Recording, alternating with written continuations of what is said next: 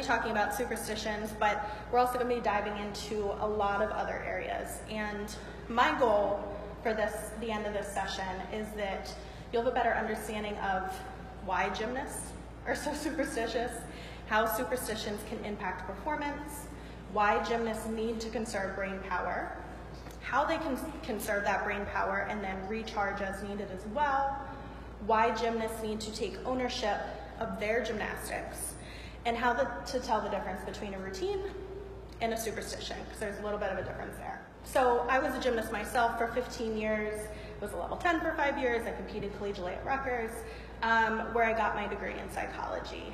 And from there, I worked jobs in the mental health field, as well as coaching off and on, because as an ex-gymnast, that's what you do. You always end up back in the world somehow. And about gymnast mindset.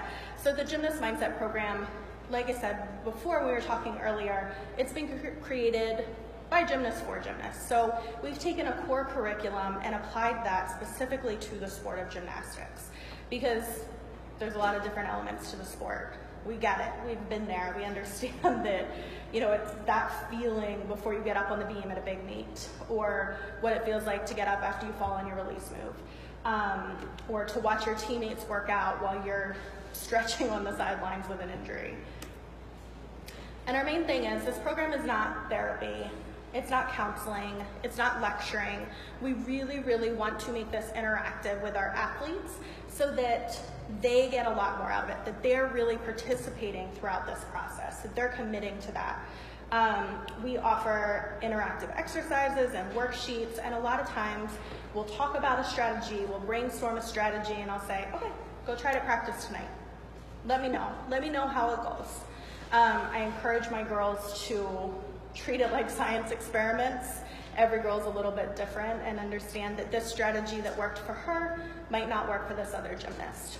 So go try it, see what helps, give it some time, and we can always go back to the drawing board. But we want to treat it as strength training for the mind, in the sense that this is going to be consistent, this is something that you're going to be doing on a regular basis, not just what I did as a gymnast, where every so often we would sit down for 15 minutes and be told that we should be visualizing, or we should be goal setting, or whatever. We want this to be something that is as integral to their training as flexibility, strength, technique, drills, all of that other good stuff. So for you guys, how much of gymnastics do you feel like is mental? If you had to give it a percentage. 80? All of it? Those are pretty common answers.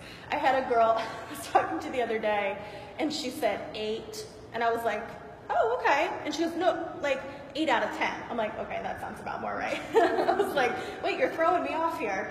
But I agree. So that being said, let's say the sport is 80% mental. How often do your gymnasts do regular mindset training? Raise your hand if you feel like they're doing some mental exercises on a weekly basis. I encourage it. Yeah. Right.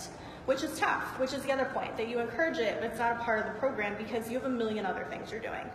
That you as a coach or as a gym owner or as both, you have a lot on your plate.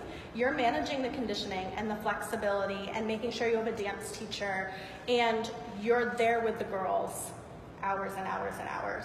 And oftentimes, how many times have you had where you tell a girl the same thing over and over and over, and someone else tells her that same thing, and she listens to them? Right, it happens a lot. So that's where we're able to come in as that third party and say, you know, maybe we're spreading those same messages. Maybe it's in a slightly different way. Maybe it's just a different person delivering that. I don't have to be there with them. I get to be, you know, I don't have to be bad guy all the time. I don't have to be the one, you know, and see that frustration when they're having those mental blocks, that we can work through it from a different perspective. So, like I said, there's a lot of components to the sport, stuff that you guys are touching on anyway, but how often have we also had where we have a girl, she's super talented, super strong, gorgeous gymnast, but she chokes when she gets to competition. And it's so hard to watch that as a coach, it's hard to watch that as a parent, but it's especially difficult for the gymnast. to feel like she's coming up against that I train hard day in and day out for what if I can't show it on meet day? So if the mindset portion is not there, we're holding them back. So like I said, we want this to be systematic, we want this to be consistent. I'm assuming you don't say, hey, go condition for like, I don't know, 30 minutes and come back to me in a little while. You say, go do this many handstand push-ups, go do this many leg lifts, do this hollow hold, do whatever. You're very strategic about it. And you do that to build the whole body, to make sure they have what they need to be able to do these crazy skills. And we want mindset training to be the same way. We want it to build on itself. We want to give them the tools so that they have that mental strength to move forward. So superstition is one of the many areas that we're able to address through gymnast mindset, and that's something we're getting into today. Overall in sports, I feel like superstition is something that's common in general, and we kind of joke about it a lot. Maybe you wear a certain shirt to watch your favorite football team, you know, and it's something that's kind of become part of the culture. Our girls are getting caught up in that, and the question of why that's happening becomes a little bit more interesting. So why do athletes turn to superstitions? The superstitious athletes are assigning meaning to things that worked before. Thank you. They're attempting to gain control through these superstitions. They're coping with the fact that the outcome isn't certain. There are no guarantees in sports. And they're putting that responsibility on something else or someone else, which is reasonable when you think about it, because a lot of times picture being a 13-year-old girl and having to go up on a balance beam in front of a panel of judges and your family and maybe your friends and your teammates and your coaches. It feels better to say, you know, put that responsibility on something else. My mom didn't wear the right shirt. My favorite hair tie broke. This wasn't right. The coach wasn't standing in the right place. Instead of accepting that responsibility and saying, maybe my training wasn't there. Maybe it was a dumb mistake. Maybe I lost my focus. Maybe that was on me. And it's hard to own that, and it's hard to take control of that. And it's something that's totally reasonable, and we can see why it happens. So our goal then is to give them strategies to cope in other ways, so that they're not putting the value on some inanimate object or some other thing, that they're taking that ownership. So superstitions are just a part of sports, maybe. Do they really matter? Can they really affect performance? Are they just harmless? And like with most things, you know, it depends. And we'll get into that. We were talking about Simone Biles earlier, and her take on this, they interviewed a bunch of different Olympic athletes, and her take was on superstitions. When asked if she has superstition, she said, no, I think that can play with my head.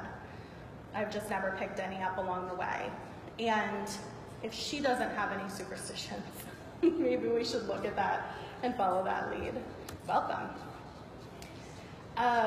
So to better understand the difference between a harmless superstition and something that might be a little bit more problematic, we're going to dive into some more concepts that we bring up throughout the Gymnast Mindset program.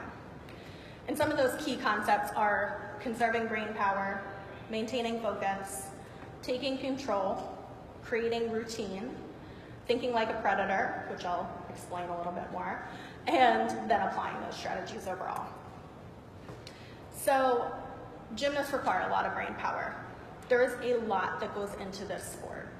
These movements, this is not running and kicking a ball.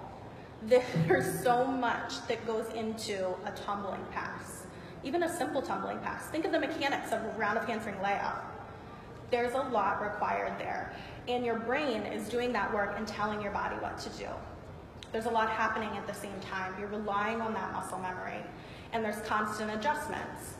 If my arm's buckled in my back handspring, what am I going to do to make sure I don't land on my head in my double back? How can I make that adjustment? How can I do that risk assessment on the fly? So we're requiring a lot from the brain, and a lot of time stuff like the twisties or the balking comes up. I mean, I was there. I remember standing in the corner thinking, I don't know how to do a double full. Like on a rational level, I don't know how to do a double full. I stand there and I say, okay, I'm gonna do a double full this turn, and it happens, I run, I do the round handspring, but there's no rational part of me that understands. My brain knew how to do it, my body knew how to do it, and I had to just let that happen. But if the brain is tired, then it's not going to be able to keep up with those demands. It's not going to be able to keep up with what we're asking it to do. So that's when a lot of the silly mistakes come in. That's when a lot of the fear comes in, and a lot of that self-doubt. That I don't know how to do gymnastics anymore creeps in when your brain's tired. So I compare, a lot of times one of my first calls with our new gymnasts on the program, we talk about how their brains are like their smartphones. And with a smartphone, if you are on it all day here at the conference, you're texting, you're emailing, you're taking pictures, you're switching back and forth between apps, then your battery drains a lot faster. And when it goes into low power mode, you lose some of the capabilities. Maybe you can't use Bluetooth, maybe the screen doesn't stay powered on as long. There's not as many utilities at your disposal.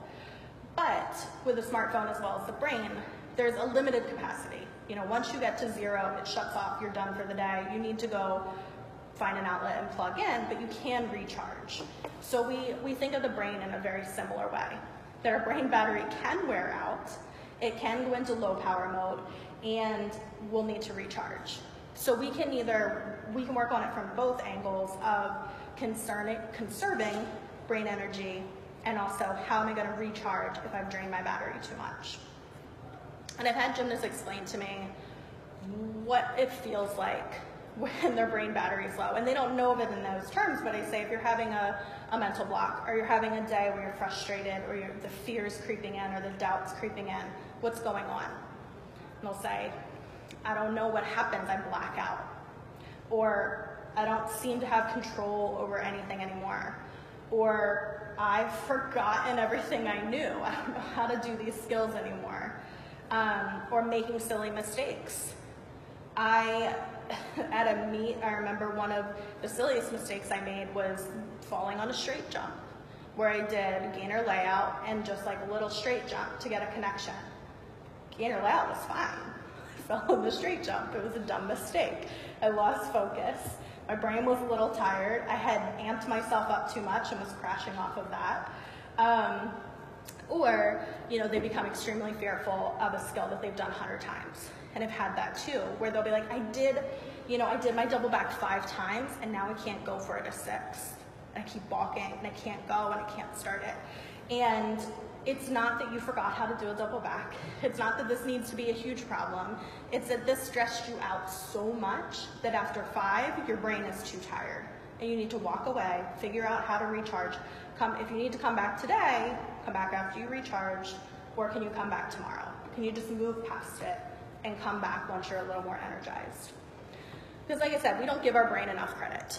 It is communicating with our body in incredible ways, and it doesn't want to perform those high-stake tasks when it's out of battery. This is something that is self-preservation, that your brain is saying, I'm not fully confident, I'm tired, and I don't want you to get to a point where you might land on your head and break your neck, right? There's a very rational fear that comes into this, and your brain goes into self-conservation mode and saying, it starts to tell you that this is more dangerous than it actually is. Because hopefully, you know, we're not just pulling someone off the street and saying, hey, I want you to do a round off layout on beam, or handspring layout on beam, or a full off of bars.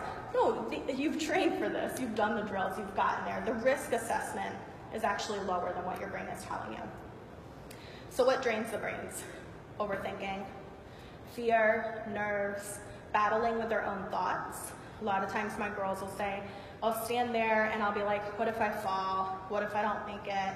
What if I don't know how to do this? And they say, what do you say next? Well, I try to pump myself up and say, I got this. No, you're fine. You know how to do this. You've done it a million times.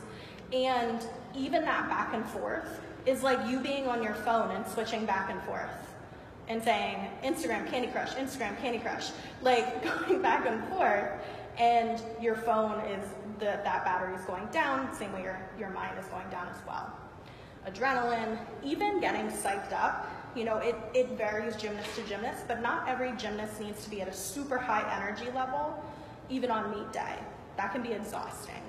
Academics, I had a girl tell me that she only has good practices when the sun's out. And when the sun is out. And I said, do you mean weekend practices? She's like, yeah. I'm like, well, okay. So weeknight practices, you're tired. You got there at 6, 7 o'clock at night. You had school all day. You had stuff going on. You're tired. Your brain's tired. So what can we do? Can you get more sleep? Can you find ways to recharge throughout the day? Do you have a study hall where you can do something fun and enjoyable to kind of pick yourself up? What can you do on the car ride to practice, to re-energize a little bit? What can we do there? But don't just, it's not the sun's fault, right? This isn't just some otherworldly thing. We want to give back that control to our gymnasts. And then superstitions as well can absolutely drain the brain.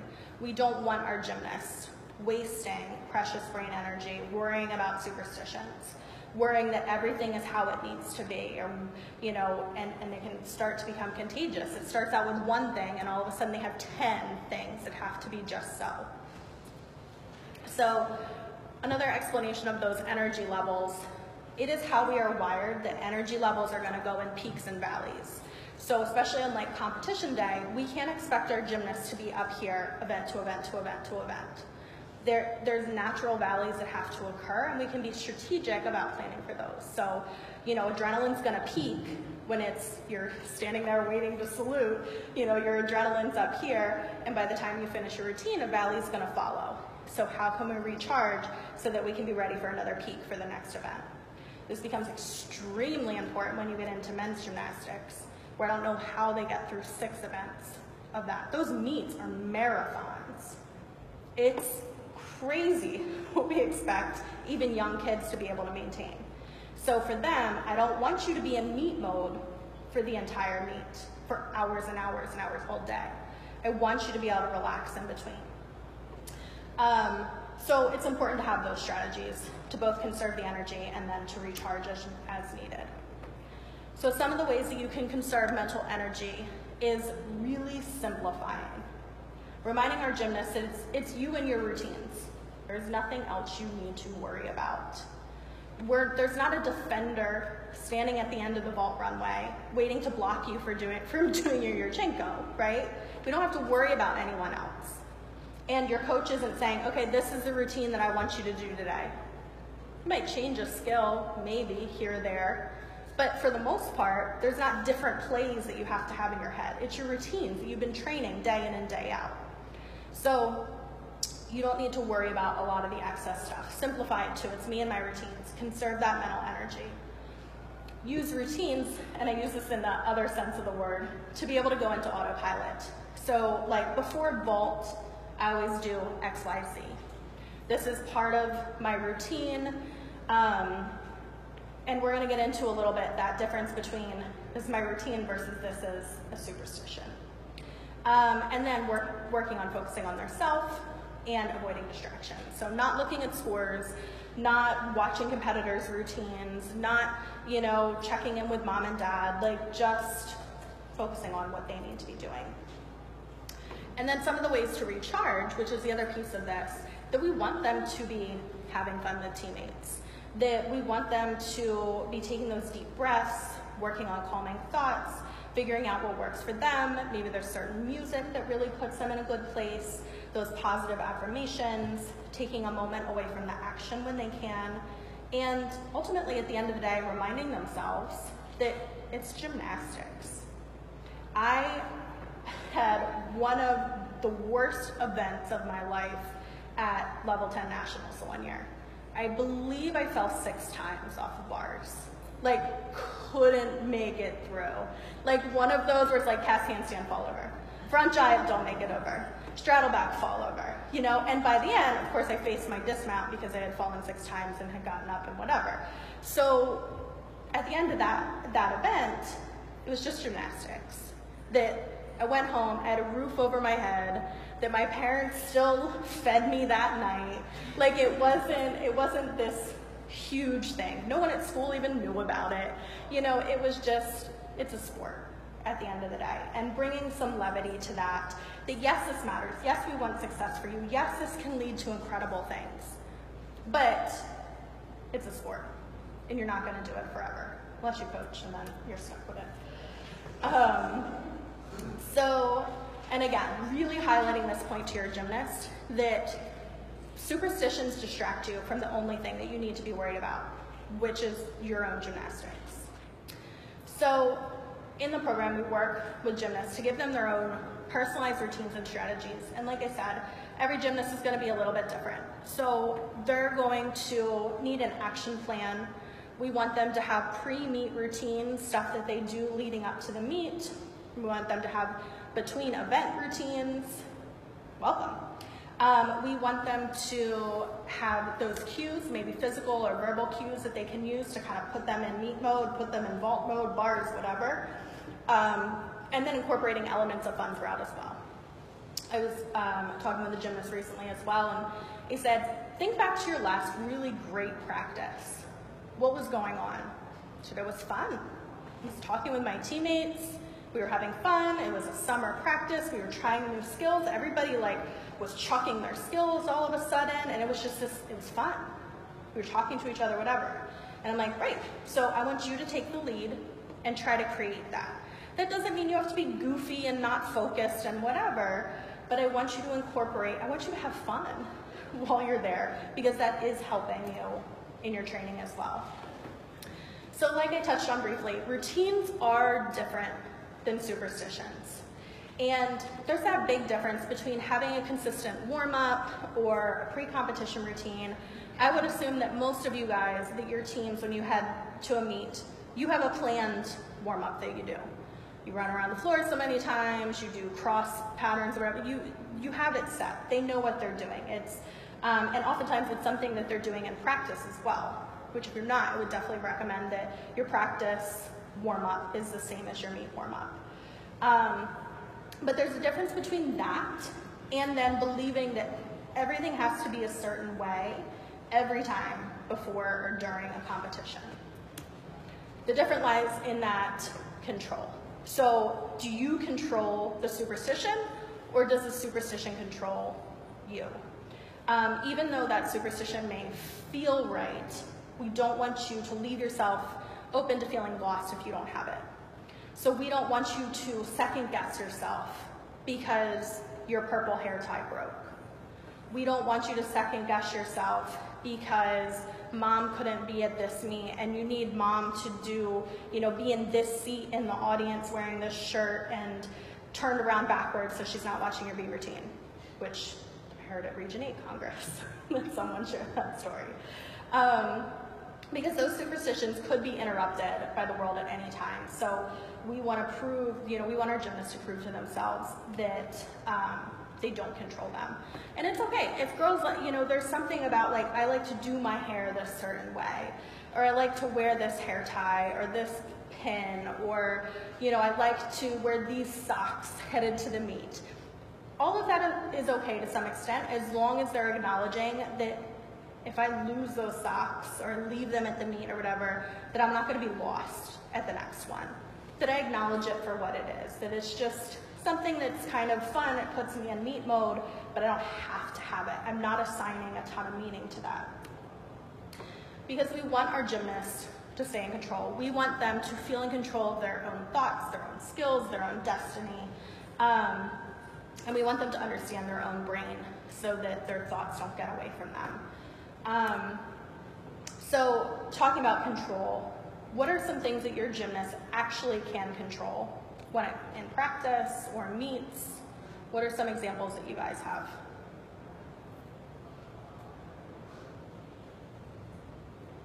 How tight they stay. How tight they stay.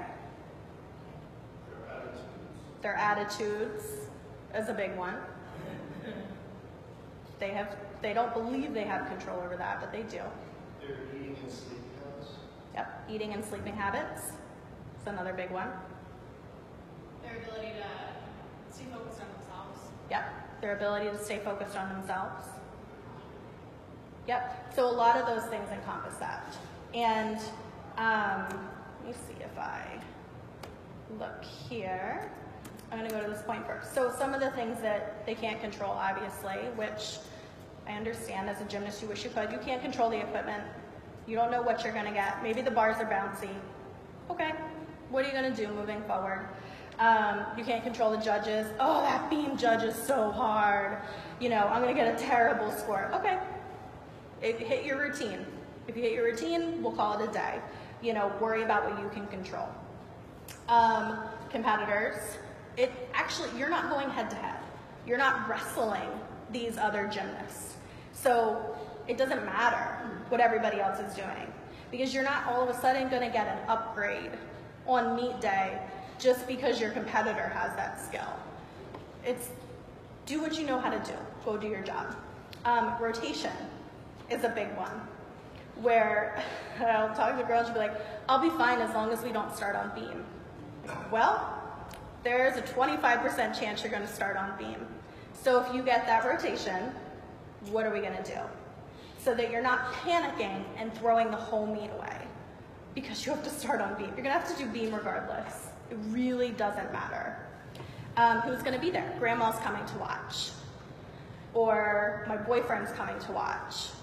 Or friends from school. You know, none of that. None of that. You don't have any control over that. That doesn't affect you. So going back to that control thing and the superstitions, why we don't want that. I want our gymnasts to take credit for their own success. That if they hit a beam routine, I don't want them to say that, oh, it's because I had a rabbit's foot in my gym bag, which was the thing when I was in high school. I don't know if that was just my team, but like the rabbit foot thing was big. We want them to take credit. We want to say, no, you trained for that. You put in the reps. You put in that time. You managed your attitude. You managed your sleep the night before. You stayed focused. Own that. And if you fell, own that too. And figure out how you can move forward. Because if you're placing the blame somewhere else, you're not going to improve. And athletes who believe that they're responsible for their performance actually have fewer superstitions than athletes who attribute their success and failures to those external factors. So working with our girls and trying to do that in a positive way, that maybe instead of saying, you know, that negative version of it, saying, when you hit, I want you to know that you did that. I want that to build your confidence moving forward and approaching it from that direction. So again, focusing on you is a big thing that we go into throughout the Gymnast Mindset program. A lot of times we're bringing it back to that. What can you do? Okay? Teachers, well, I'm not doing well in this class because my teacher is a bad teacher. All right, maybe they are. What are you gonna do about it? You still have the book, you still have classmates, you have Google at your disposal. Learn it yourself. You still want a good grade. You can't change the teacher. The teacher's not getting fired this semester, likely. What are you gonna do? Same thing in the gym. My coach, blah, blah, blah. Okay, what are you gonna do? Are you gonna let it go in one ear and out the other? Are you gonna do what you know how to do? Are you gonna take a step back and take in what you can and leave the rest? What are you gonna do? So obviously the word predator has a bad reputation, but the way that we're talking about this in the Mindset program is predator animals, like those lions, tigers, bears. Lions, tigers, bears, all of those predator animals, they have eyes in the front of their head. Like us, we have eyes in the front of our heads. We are natural born predators. And then the prey animals have eyes on the sides of their heads. So they need to see almost the whole way around them to keep an eye out for the predator animals to make sure that they don't get eaten. So instead of, we want those predator athletes as natural born predators to focus on what they're gonna do. We don't want them looking around and worrying about who's gonna eat them. We want them focused on their effort, their attitude, their aggressiveness, the things that they have control over. Because prey athletes, it gets noisy in your head if you're in prey mode, which we'll get to in a little bit. They're really preoccupied with a lot of the other elements that we talked about. And there's a lot of ways to think like a prey, but there's only a few ways to think like a predator. That predator vision is much narrower and much more specific. So Pray thoughts. Imagine this being your head. And there's a lot of gymnasts that this is what's running through their head on meet day. Who are the judges? What teams are gonna be there? What are the other gymnast scores? Who's in the audience? What score do I need to get for X, Y, Z? What type of equipment's gonna be there? What if I make a dumb mistake? What if I get hurt?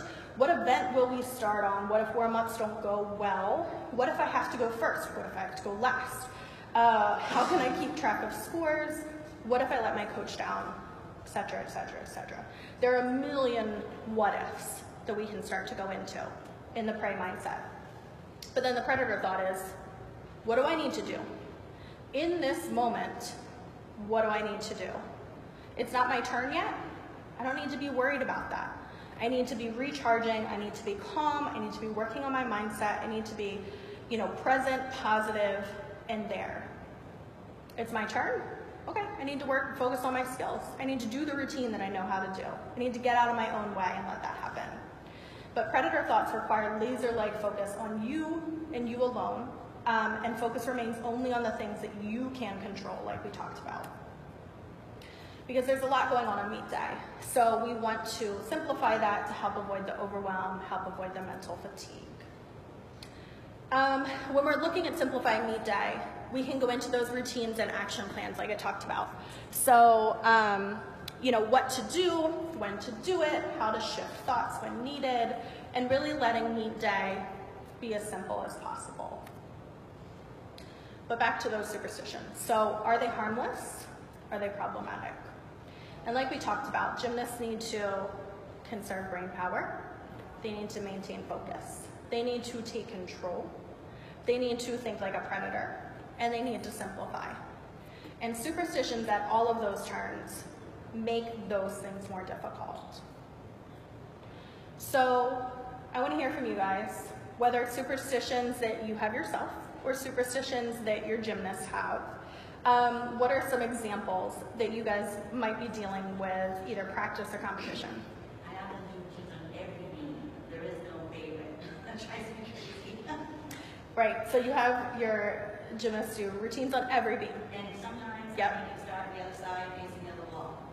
So Oh. flipping that way. It was my worst nightmare. Having to go the other way Yeah. was my worst nightmare. I know. And it's funny, right? Because that's one of those things, but it prepares. And the beam is facing, yep. And then you would get to competition and there's high ceilings, or there's chandeliers, or that was always, I hated that the most, the high ceilings. But yeah, having to go the other way, not letting that become such a deep-rooted thing, because it is. Yeah. And it's easy for them to say, well, this is what's comfortable. But meet day is not going to be comfortable. You're right. And that's something we often touch on too, is I want your practice to be as similar to competition, and I want your competition to be like practice. My goal personally is that they're not nervous at me. Yeah. So we do it in front of our other teammates Yeah. or whatever.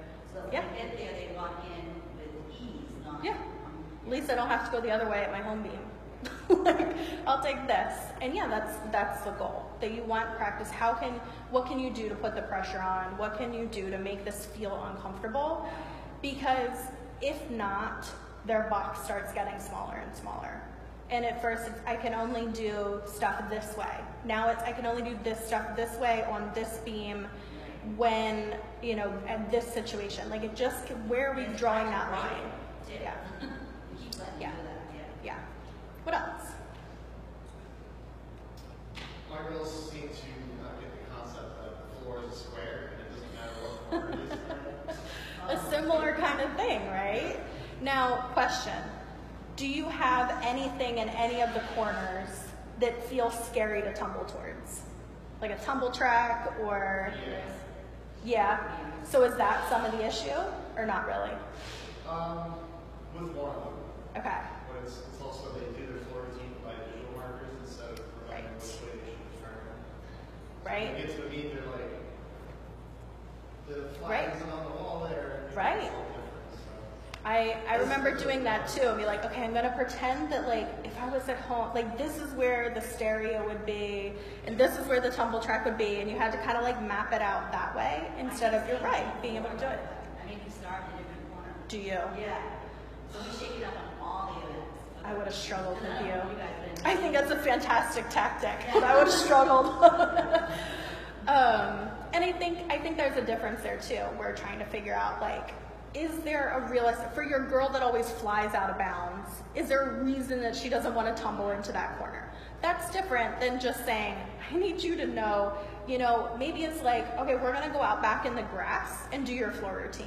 Like, you need to know this just on your own. I don't want you, especially when you have tumbling passes to worry about, you shouldn't be worried about dance or patterns or where you are. Like, that will take you out of the moment quicker than anything else. What else? The beam is too, there are slippery beams. I will vouch for it. But that being said, let's say we even give them that. Let's say there's a lot of chalk on that beam, or, we didn't have air conditioning in our gym. Like, beams would sweat, we would sweat, like, it was gross. But what are we going to do? Not train that day? Not compete that day? Like, what are we going to do about it? And if you're straight, it doesn't matter if the beam's slippery.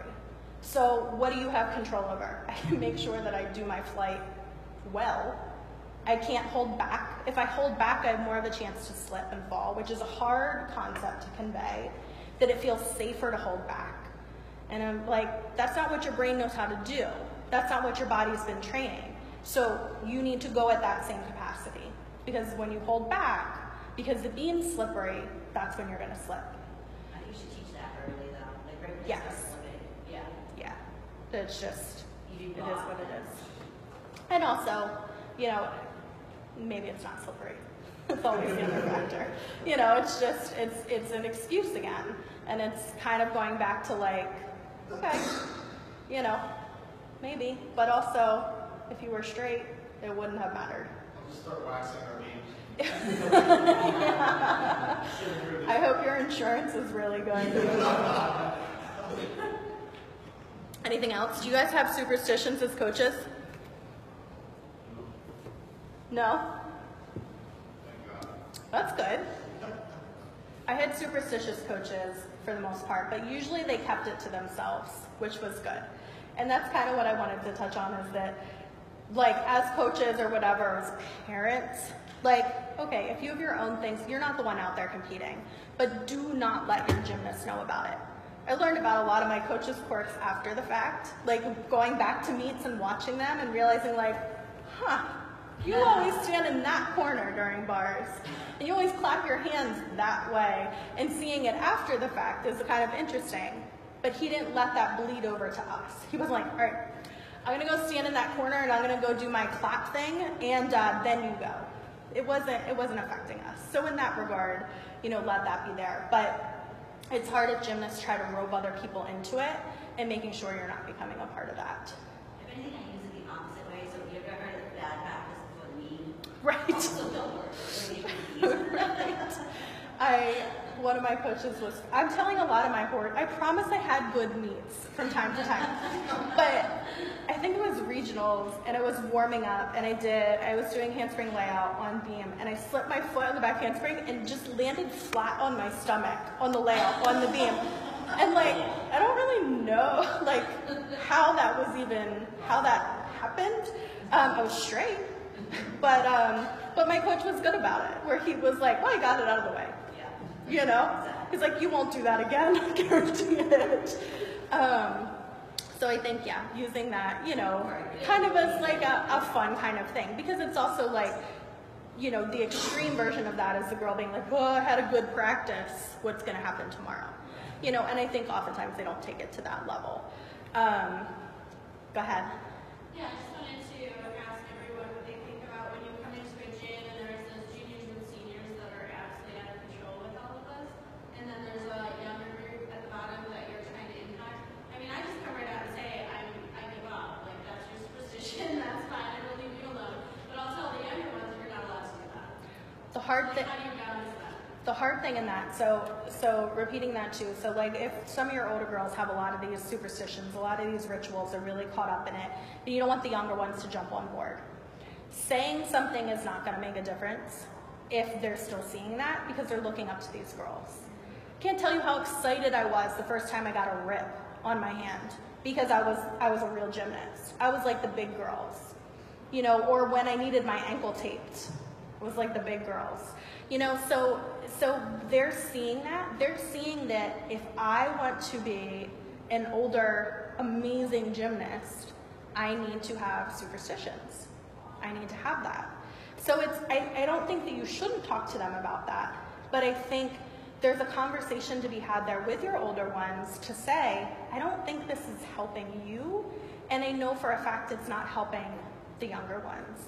That you guys are my leaders in the gym, and they look up to you, they respect you, they think you are incredible, and you're showing them something that might hurt them down the road.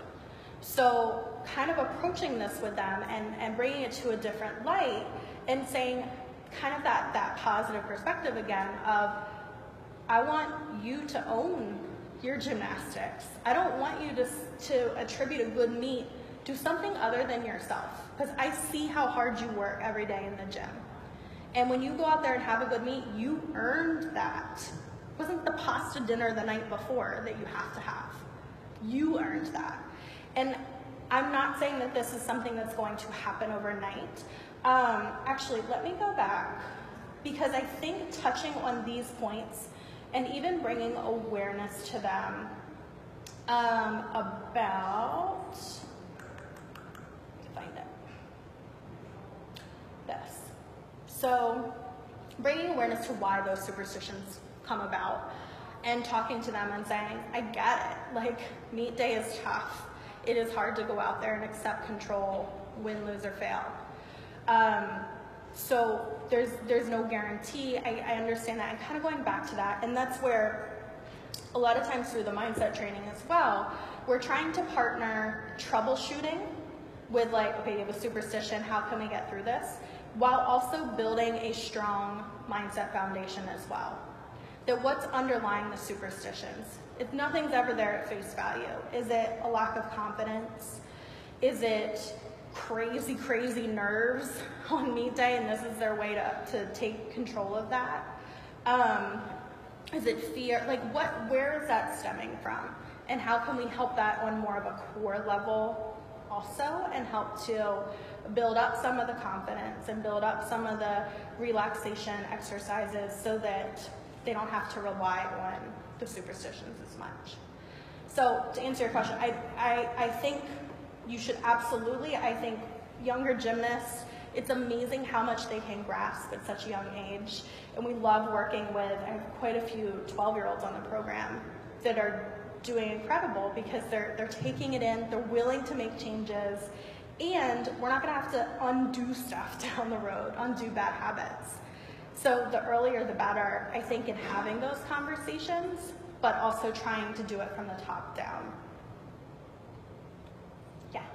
You make such a good point with that too, with, positive affirmations. I had probably one of the weirdest coaching experiences ever this year. I had a 28-year-old, like 6'3" math teacher, who I didn't even know, call me through a referral, and he asked for a tumbling session because he wanted to learn a backflip in 1 week because he made a bet with a math student. But it was all, yeah, it was crazy. I mean, I'm like 5'3", so it was like really. You're like, well, I'm not going to be spotting you. Yeah, but he got it in 2 days, and it came from, it's so crazy, the roles were totally reversed, but he's a mindset coach actually too, which was cool because he took everything in. But like I had a pep talk with like the level like 3s, 4s, and 5s because they were like, training one of the nights I was there, and I was like, listen, like, he needs you and he looks up to you, and they're all like, oh my god, really? And within, 5 or 10 minutes, like his whole mindset changed, his superstitions that he developed in his own mind also shifted, because we're human and we develop them. Yeah. Because of the positive affirmations from these girls, and like he said it after, just looking down on them, because they're like, teeny tiny little things. You guys are awesome. Like, I looked up to you. This was so great. And it was a really cool reverse role, but it really comes down to starting from the top down, like you said. I mean, it's so important, and that's one thing that can be, controlled as an environment, or as a coach at least. Yes. But yeah, you make a really good point with that with positive affirmations. Yeah, and giving them that extra responsibility, because a lot of times we get stuck in that where they're like, we're just here doing our thing. We do this thing where we always look up, we always look ahead, we always think, I have this far to go till I get here. But very rarely are we looking back and saying, this is how far I've come. Mm-hmm. They don't realize. in general. Yeah, they don't realize that like they look like superstars to the lower level kids. Yeah. They're looking and be like, well, I still have to get this skill, or I'm not going to get that, or I need, I haven't gotten to level 10, or whatever it is, instead of giving themselves credit for that. Right. And one of my 12-year-olds, she said, I tell myself, whatever it was, I think it was like 7 to now. I said, okay. She goes, I started gymnastics when I was 7, and look how far I've come. And I said, I love that. And I'm going to use that. And I'm going to tell other people to use that. And to hear that insight, again, I'm learning from these kids as well. I'm hearing their stories and hearing like, for her, on her rough days when she's struggling to get a new skill, she can remind herself that a couple years ago I couldn't even do a cartwheel. Absolutely. So, Definitely teaching a girl to speak nice to herself and her yes, Yeah. it's huge. Yeah. How our voice inside our heads Right on. Yeah. matters. And it's hard, it can be hard to catch because you're not always hearing it, but a lot of times you're seeing it in the body language, you're seeing it in the training, you're seeing it on the face, you're hearing it with their teammates, and really shifting that it's crazy how that positive self-talk can actually have an impact. So to kind of wrap up the superstition piece of things, the harmless parts of those silly superstitions are like, it puts them in meat mode, that it's almost like a cue that, when I do my hair this way, like this is my warrior hair. I'm going out there to compete. That it's something that's kind of fun and lighthearted and they don't take too seriously. It's something that, most importantly, they can do without. It's not going to make or break the meet. And it's kind of more of a tradition than like a need or a compulsion. And they're in control of it.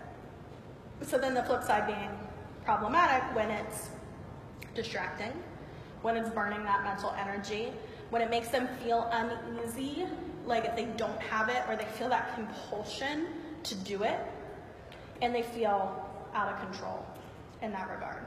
And like I said, you can have as many superstitions as you want, as long as you don't let that bleed over.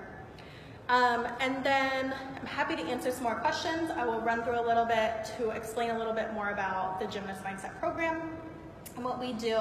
Let me check time here as well. So our program, like I said, we're not therapy, we're not lecturing, we're not counseling. We offer individual sessions where we work one-on-one with these girls. Our mindset coaches and the girls, they work through, they do phone calls and work through these worksheets together. And a lot of times it's, hey, what's been going on? Like I said, some of that troubleshooting and figuring out stuff. And then also, I have a worksheet that applies to that. Let's work through this. Let's work on the mindset foundation. And then the program options, a lot of times depending on the age and the level of the girl, we'll be doing like weekly or bi-weekly calls. Very rarely do we do monthly just because it's hard. We're doing a lot more undoing on a monthly call than we're not really moving forward. So we try to stay away from that option. We offer team packages as well. So we do have mindset coaches at a couple of different locations throughout the country. So we can drive to if we can, if we're in distance, but we also offer then Skype packages as well. And that's where you can choose for like the amount of sessions that you would want. We'll come in, we'll do worksheets with the girls, we'll talk with them.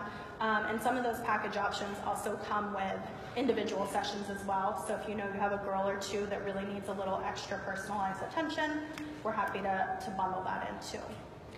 So if you have girls that you feel like would really benefit from this, or you have girls that you feel like are close to that tipping point and you want to get them to the next level, we are happy to chat with them at any point. You can have parents reach out to us. They can reach out to me directly. We do offer a free mindset session for new clients to kind of get a feel for like, what is this? Is this going to be weird talking to a stranger on the phone? And I will tell you, a lot of times we just talk shop. You know, if I can get a girl talking about gymnastics, we're good to go. I do have a handout that you guys can take here, and you're welcome to like make copies of that, sit down with your gymnast, hand them out at practice, work through that superstitions worksheet together, just a small sampling of something, so that you can have something to take home to them as well. If you want like a digital copy that you can have moving forward, you can email me for that too. And there's all my information as well. You can always reach out. You are welcome to pass this along to any parents or gymnasts or anything like that. And we try to post a lot to social media as well, so if they want to follow us there, hopefully that'll be helpful. But in the last couple minutes here, do you guys have any other questions? Or I can always chat with you guys after as well. Yeah. Have you ever seen like superstitious habits become like something worse, like OCD? Yeah, and we've had that where like sometimes it's outside of our realm, right? Where I'm looking at this and I'm saying this is beyond mindset coaching. This is in need of therapy for anxiety or for OCD or, you know, some of those issues. And that absolutely can be something, you know, that I'll reach out to the parents and say, hey, you know what, like, let's, you know, I'm happy to work in collaboration with this and I'm happy to address things, but this goes beyond the scope of what we're talking about. Yes. I've noticed that. Yes. There can be a lot of difficult family stuff going on. When they're in front of you, but Yeah. you're sending them home to You don't, yeah. Yeah. Yeah, there can be a lot of other elements going on there. And I think that is important to recognize, especially as you guys as a first line of defense for them as whole people, and having those conversations and saying, you know, this is gone beyond what I typically see. And I think, and even bringing up that conversation, because she's probably really struggling in school with similar things. She's probably just really struggling overall if you're seeing a lot of those OCD tendencies. And it's not okay to stand there and say, you have OCD, all of these behaviors are fine. That's not the goal. I mean, working in the mental health field, our goal was like, sure, that label can be there, that diagnosis can be there, but that doesn't give you an excuse for the behaviors, because it's not improving your quality of life. It's mentally exhausting. It's exhausting. And that's another key point, and maybe I'll leave you guys with that as well, that a lot of times relating to these gymnasts, that saying to them, I want this to be fun for you. Like, if you're having these mental blocks, if you're having these superstitions that you feel like are controlling you, if you're having this fear, if you're having this lack of confidence and the self-doubt, like, you're probably dreading going to practice every night. I don't want that for you. This should be fun again. Let's get it to the point where this is fun again. Is every second, every moment going to be fun about it? No, that's not life, right? But overall, hopefully you're having that positive experience. And putting that to them and saying, you know, I'm not here to yell at you and tell you you're doing all of these things wrong and that, you know, criticizing you for like, you know, why would you have a superstition that's dumb? I'm coming from the point of, how can we make this easier for you? How can we make you not feel like you're going to puke before a meet? All right? All right, let me hand out these. And that is a wrap from today's podcast. I'm Gene Zanetti from Winning Mindset. Make sure you guys go to our website. Make sure you go to zwinningmindset.com. Make sure you buy the book. The ebook is great, excellent information, represents some of the great information that we've learned from top athletes, working with some of the top teams and individuals all across the country. Go to our website, zwinningmindset.com. Make sure you get the ebook. Also, make sure as an individual you sign up for the one-on-one free trial consultation. That's the one-on-one free trial consultation with one of our mindset coaches. The best results always come from one-on-one attention, whether it's strength training, whether it's technique, or whether it's mindset. One-on-one is always the best. Thanks for staying with us. Make sure you join us next time for the next episode. Mindset makes the difference. Have a great day.